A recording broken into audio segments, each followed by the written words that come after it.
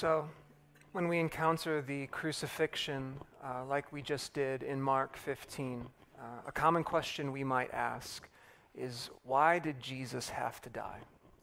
Why did Jesus have to die? And that's a good question.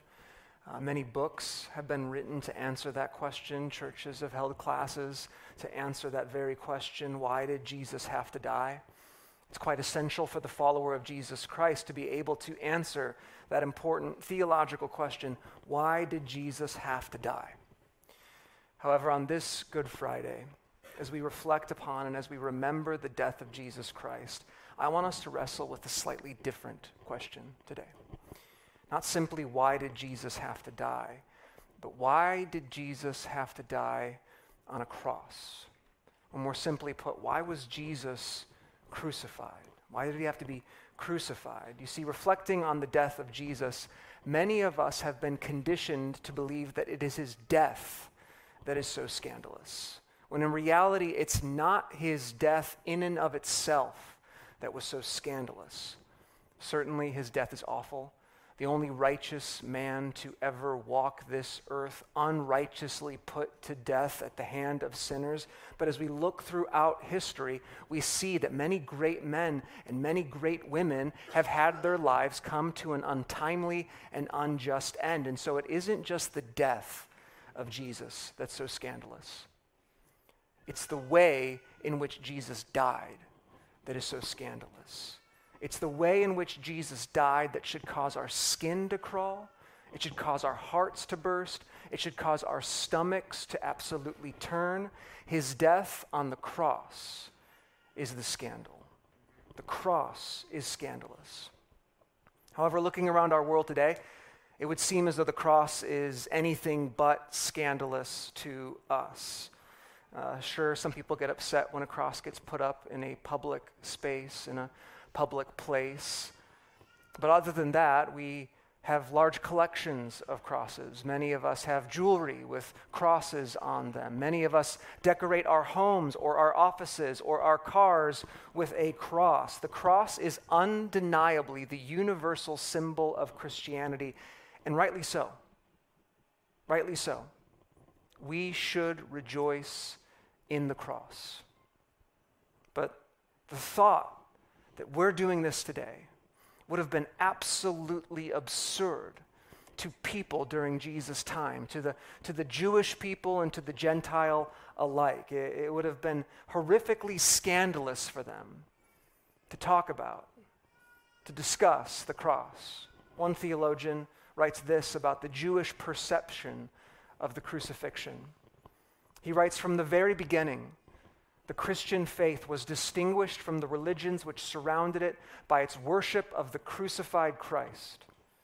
In Israelite understanding, someone executed in this way was rejected by his people, cursed amongst the people of God by the God of the law, and excluded from the covenant of life.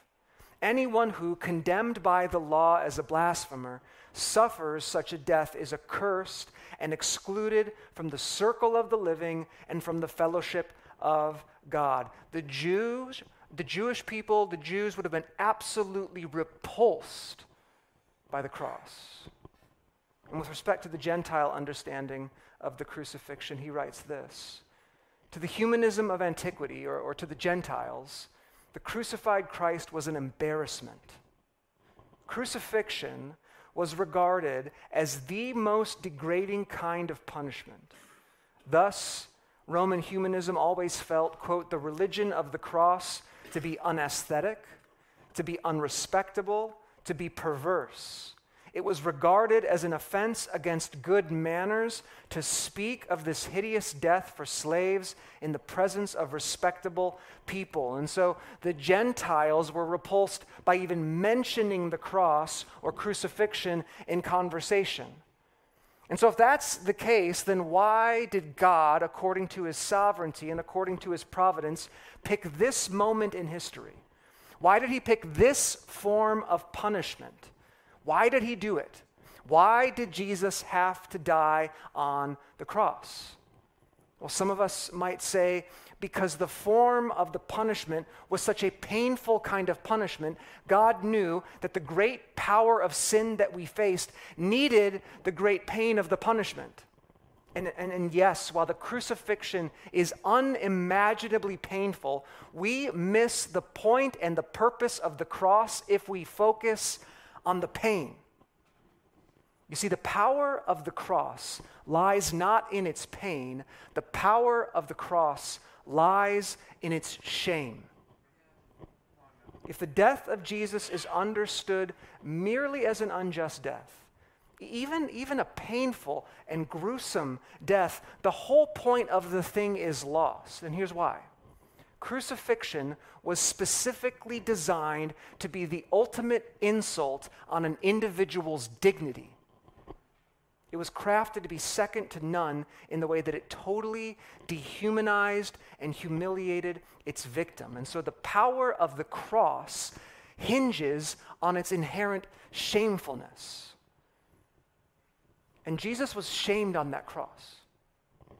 He was naked before all to see on that cross. And unlike other forms of sin, shame draws from this radical, special kind of evil because there are certain sorts of perverse celebrations that surround other kinds of evil, but there is no glamour, there is no celebration in shame. When we shame someone, we're declaring that person to be utterly worthless. When we shame someone, we're saying that they're disposable, that they're trash on the side of the road. And so when Jesus was crucified, that is what we were saying to him, that he was worthless, that he was disposable, that he was trash on the side of the road. And so the cross was so scandalous during that time because it was so utterly shameful. Now, perhaps we don't quite understand how shameful crucifixion was because we have a limited understanding of the nature of crucifixion. In the first phase of crucifixion, it began long before the cross where the person being punished would have been taken aside and stripped of all their clothes and whipped 39 times.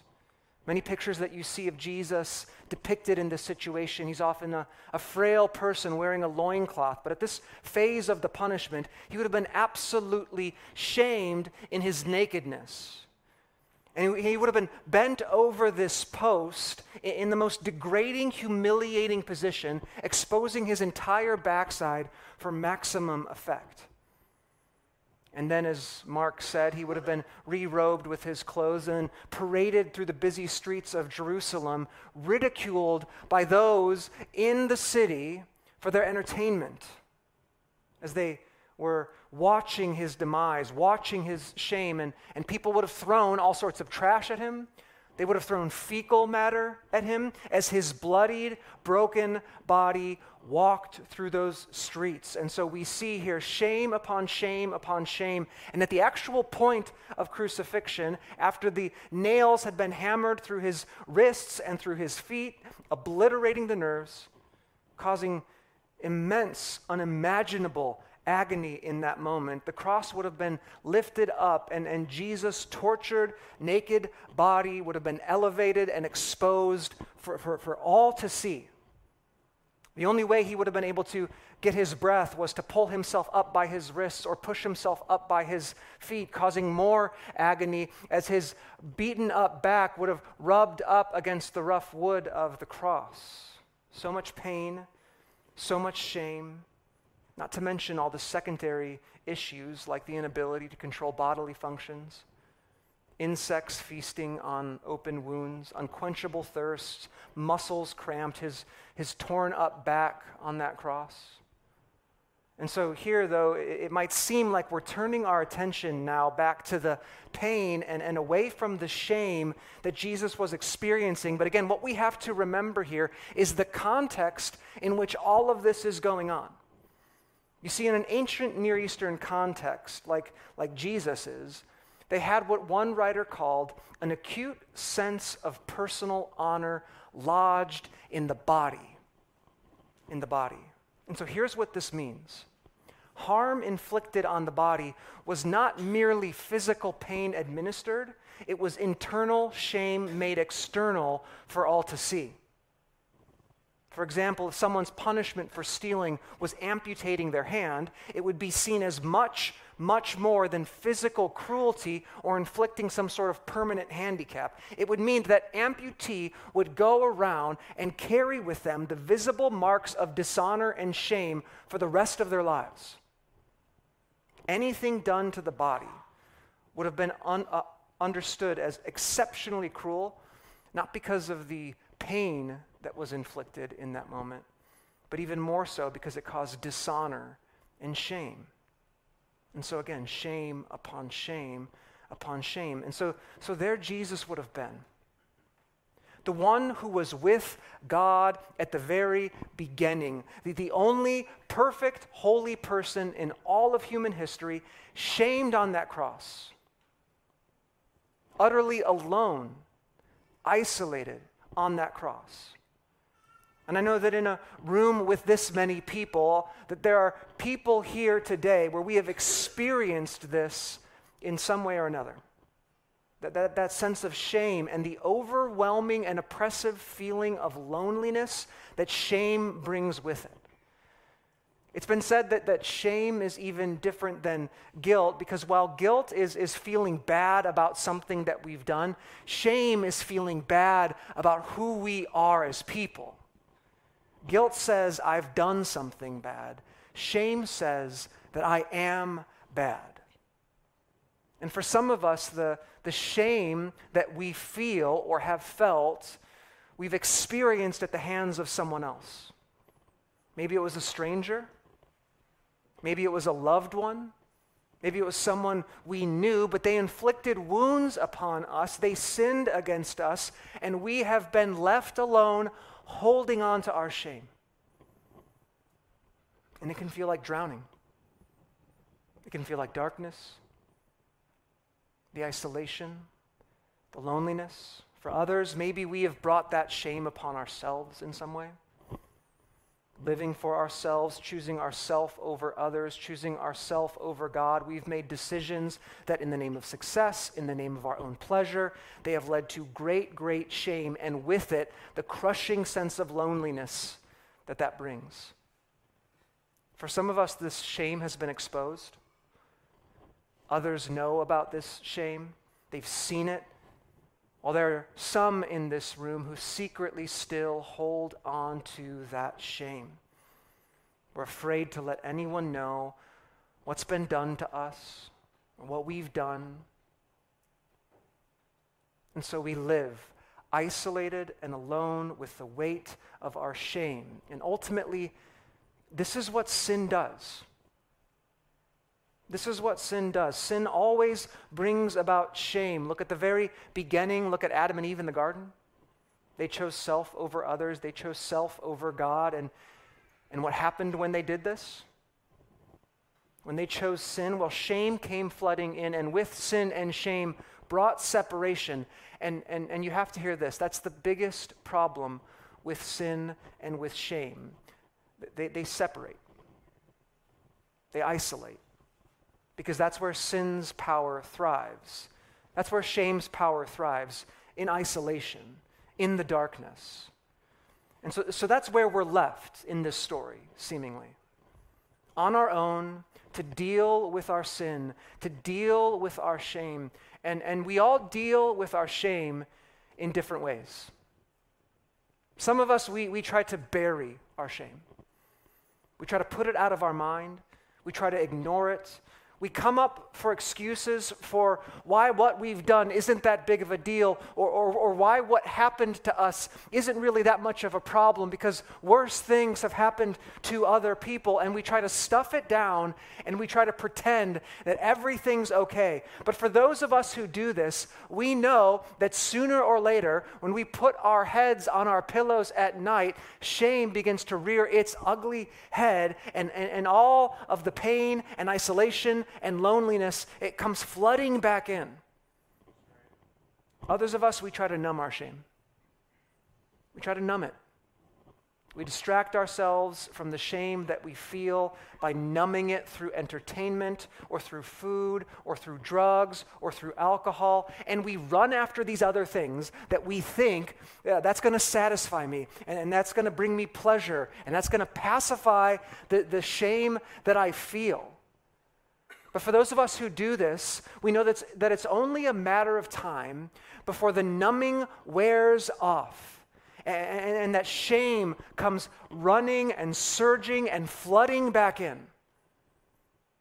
And we've done nothing at all to deal with our shame problem. And still others of us, we try to work our shame off.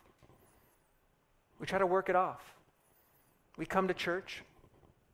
Maybe we're involved and we serve others and we work hard, but not for the right reasons.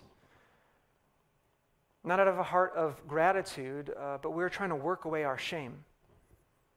We're trying to make ourselves clean. We're trying to free ourselves from our shame. But again, for those of us who do this, we know how exhausting this can be. How utterly exhausting this can be. And it's only so long before we begin to crack under the weight of working in our own strength, of making ourselves clean, and we see that we've done absolutely nothing to fix our shame problem. Because ultimately, listen, our shame problem is a sin problem. And it's a massive problem that all of us have, that all of us face. How do we find freedom from the control and havoc that sin and shame can wreak on our lives? How do we free ourselves from under the weight of the loneliness of our shame? Because as we just saw, nothing we do works. Nothing we do works. We can't bury it. We can't numb it. We can't work it off. And so what can we do? What can we do? And this brings us back to the main question. Why was Jesus crucified? Why did he have to die on a cross? And here's why. Here's why Jesus had to die on a cross.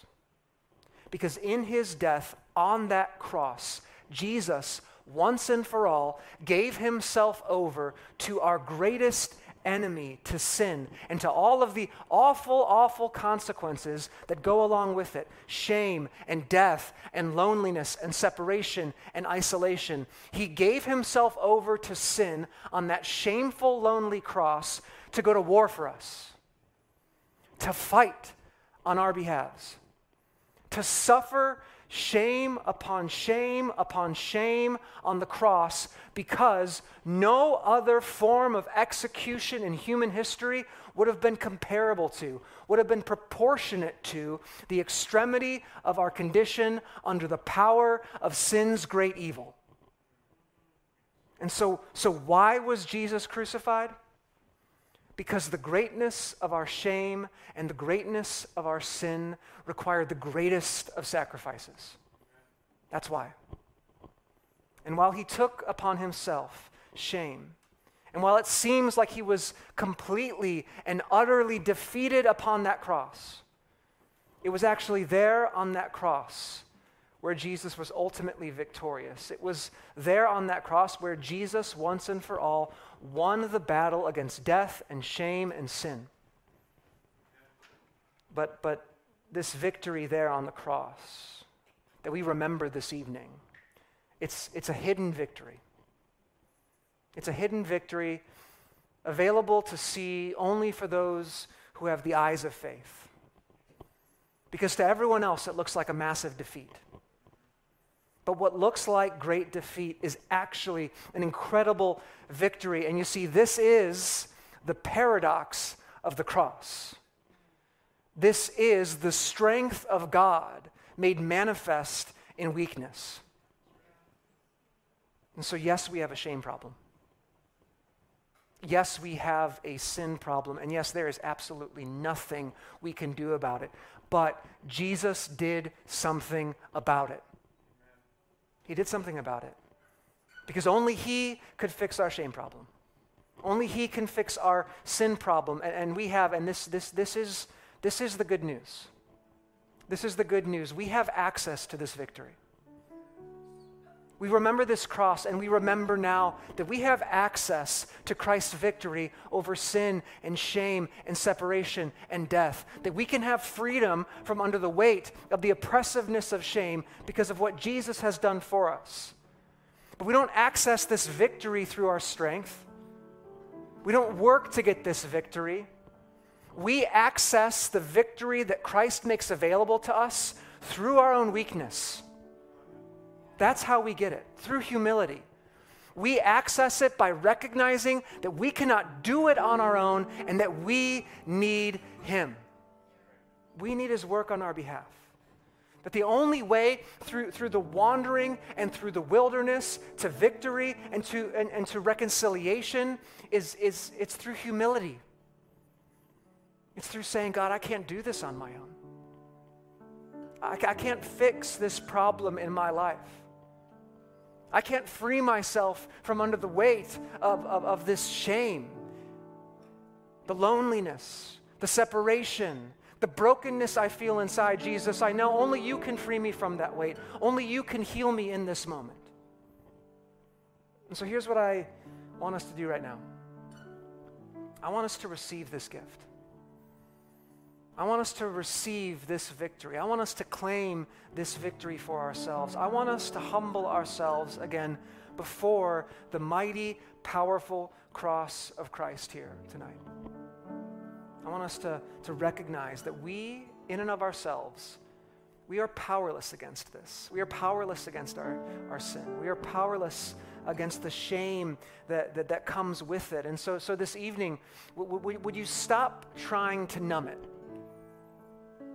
Would you stop trying to bury it? Would you stop trying to clean yourself up? And would you just, again, humble yourself before Jesus this evening and acknowledge that you absolutely need Him?